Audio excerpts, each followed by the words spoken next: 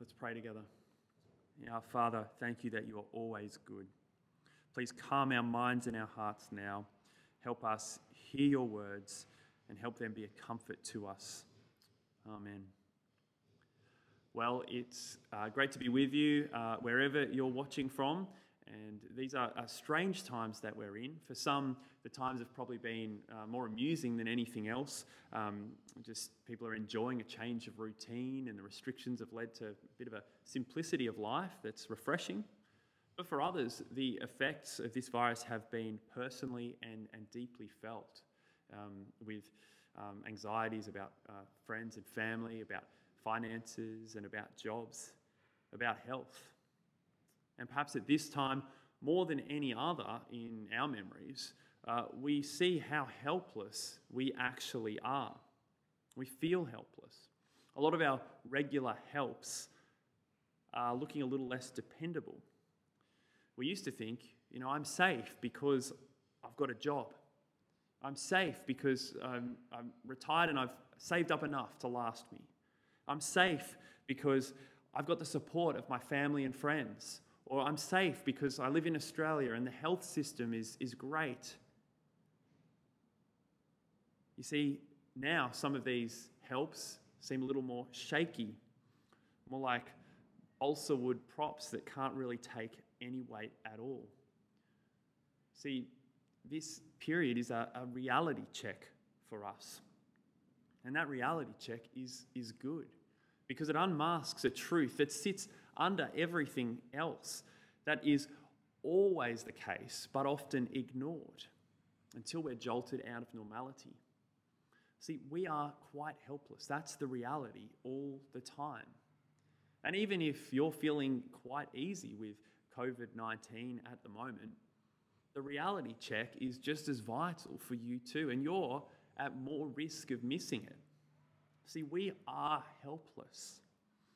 The complex strings of proteins that are needed to grow our tiny bodies, just one being out would make life for us unviable. And yet, here we are, it comes together. As babies, we need someone to do everything for us.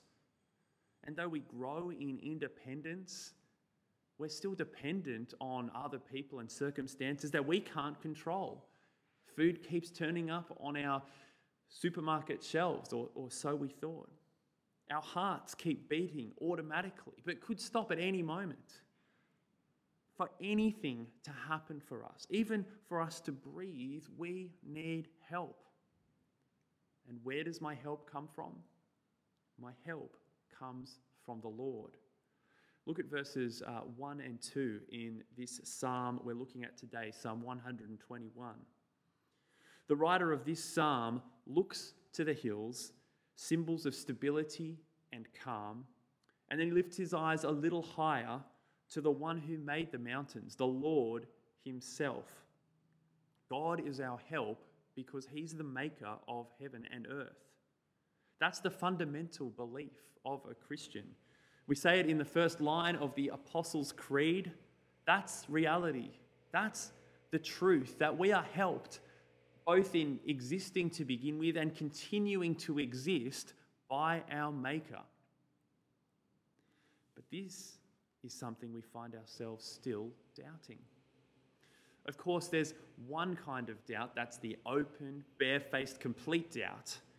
And that could be you this morning, the kind of doubt that says, no, God's not really there at all. If that's you, I hope that what these passages say to us help you realize that you're on the wrong track, that this is real. This is a relieving and refreshing message for you. But for the many of us who do trust Jesus, we can still find ourselves doubting. We can know in our heads that yes, God is the maker of the heavens and the earth. Yes, God is our help, but we don't feel it in our hearts when we're gripped by anxiousness or fear. We have sneaky doubts that wheedle up on us. One sneaky doubt says, well, does God really want to help you? And it's followed by a second that says, well, if he does want to help you, is he able to help you? This psalm answers both of those sneaky doubts. One commentator says that this psalm braces and lifts us to its own serene height of conscious safety.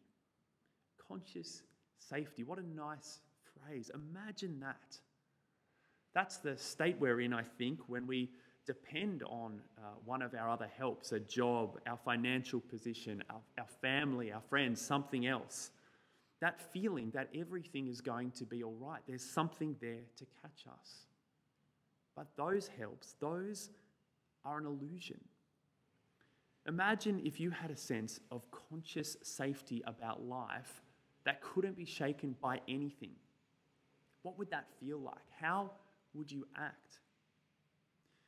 We need to rediscover where our safety, where our help really is, and we need to lean into that. And that's what this psalm is designed to do, to reassure us. This is a going up psalm, a psalm of ascent. You can see it there in the title. Probably written for or by travellers going up to Jerusalem, which was on a hill, for one of the 3 yearly festivals.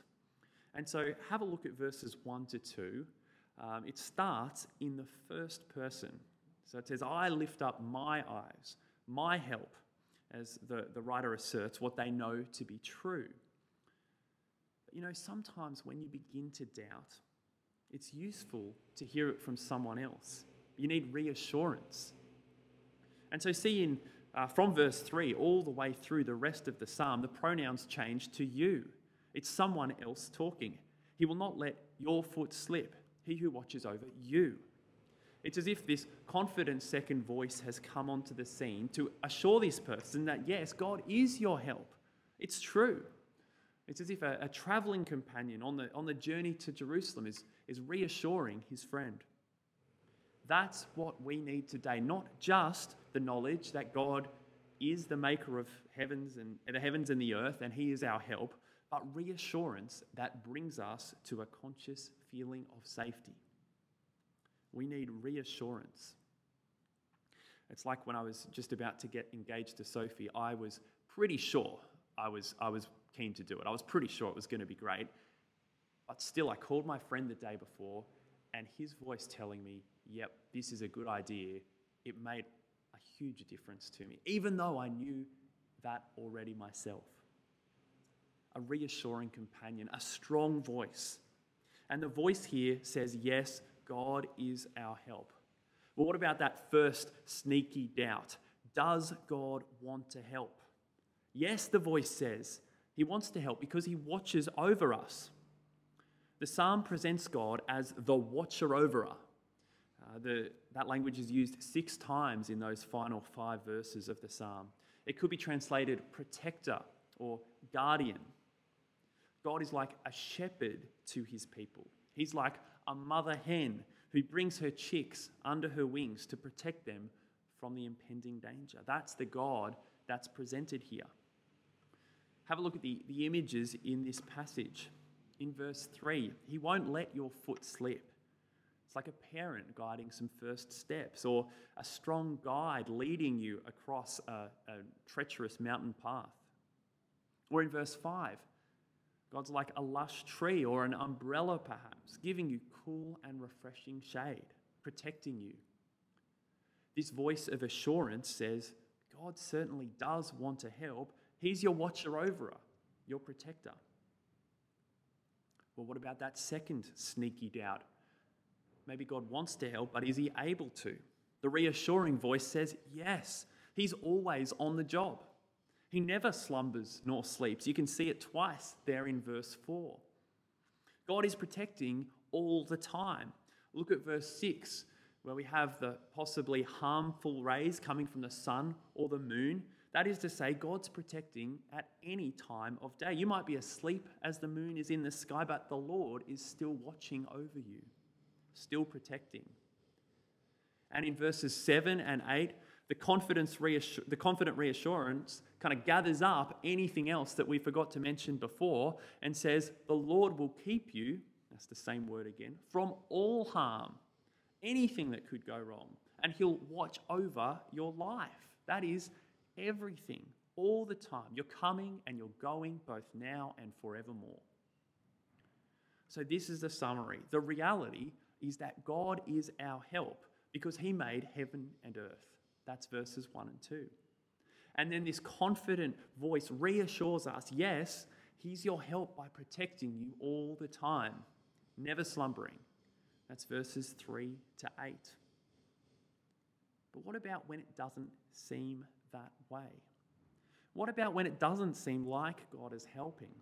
What about when a virus is spreading? When we're unsure about the future? And what about death, whenever it comes? The Psalms and the Bible as a whole do not shy away from this. Listen to these lines from some other Psalms. Psalm 13, "How long, O Lord, will you forget me forever?" Or Psalm 22, my God, why have you forsaken me?" Or Psalm 88, "You have caused friend and neighbour to shun me. My companions are in darkness." See, these Psalms give no logical, sterile answer to why suffering comes. That's why they're a great comfort. And yet, our Psalm assures us that God is our help, that he's willing and able. See, the contradiction that seems to take place in these Psalms is the same one that's happening in our minds. But they are not contradictory. The Bible is God's word and he doesn't contradict himself. We're missing something.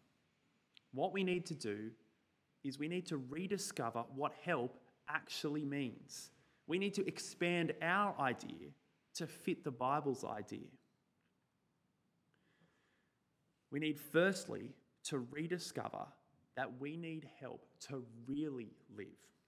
And by really live, I mean not a just making it through, body slowly decaying, life slowly ebbing away kind of life. I mean a much bigger view than that. Look in verse 7. It says, "The Lord will watch over your life." That life word means someone's whole being, not just the biological systems, but consciousness, the heart, the soul. The concept of life extends beyond the physical. Humans are physical, yes, but also spiritual beings. And look in verse 8, the Psalm says, God will watch over both now and forevermore. Forevermore makes no sense if life ends when you die at 100, if you're lucky. See, we have a stronger, reassuring voice than the one who is the psalmist's friend, because we've got God in the flesh in Jesus Christ. In our reading from Mark today, we heard that a paralyzed man was lowered in on a mat in front of Jesus. And the first thing Jesus did was not to help the man walk again. Of course, he could have done that. No, the first thing Jesus did was to get to the heart of the problem. He started by forgiving the man's sins. Sin, the state of rebellion of humankind, which brings about the broken world that we're in, the kind of world of viruses, of anxiety, of isolation, of paralysis. See, God doesn't promise to extend this life as we know it now, a life that's plagued by these physical corruptions of illness, loneliness, death, and spiritual corruption, sin. That's a rubbish life. You ultimately don't want that. God promises eternal life that is perhaps interrupted for a moment by death, but life that extends forever, uncorrupted, life as it is meant to be. We need to rediscover the life we really need. But secondly, we need to rediscover that our help has already come. Jesus is that help. He shows undeniably that yes, he does want to help. So send that sneaky doubt packing. It's gone. In our New Testament reading about the paralyzed man on the mat, we saw that the man's friends brought him to Jesus. Those friends knew that Jesus was willing to help because Jesus was always willing to help. He was healing people here and there. That was his reputation. He longs to help us. But not only that, he is able to help us. So say goodbye to that other sneaky doubt that's kind of trying to sneak into your mind. See, in the story of this paralyzed man, Jesus does miraculously heal him. He is able to help. Coronavirus is nothing to him. And he addresses the root of the problem too. He forgives the man's sins. He deals with those sins and our sins on the cross. He does it by relinquishing his own access to the help of God. He takes those words of Psalm 22 onto his own lips. My God, why have you forsaken me? That's what he says on the cross. See, Jesus both wants to help and he's able to help. And he's already come. Jesus doesn't have to ever die again. He has already dealt with sin, the thing at the heart of all the brokenness of our world and the brokenness in our hearts too.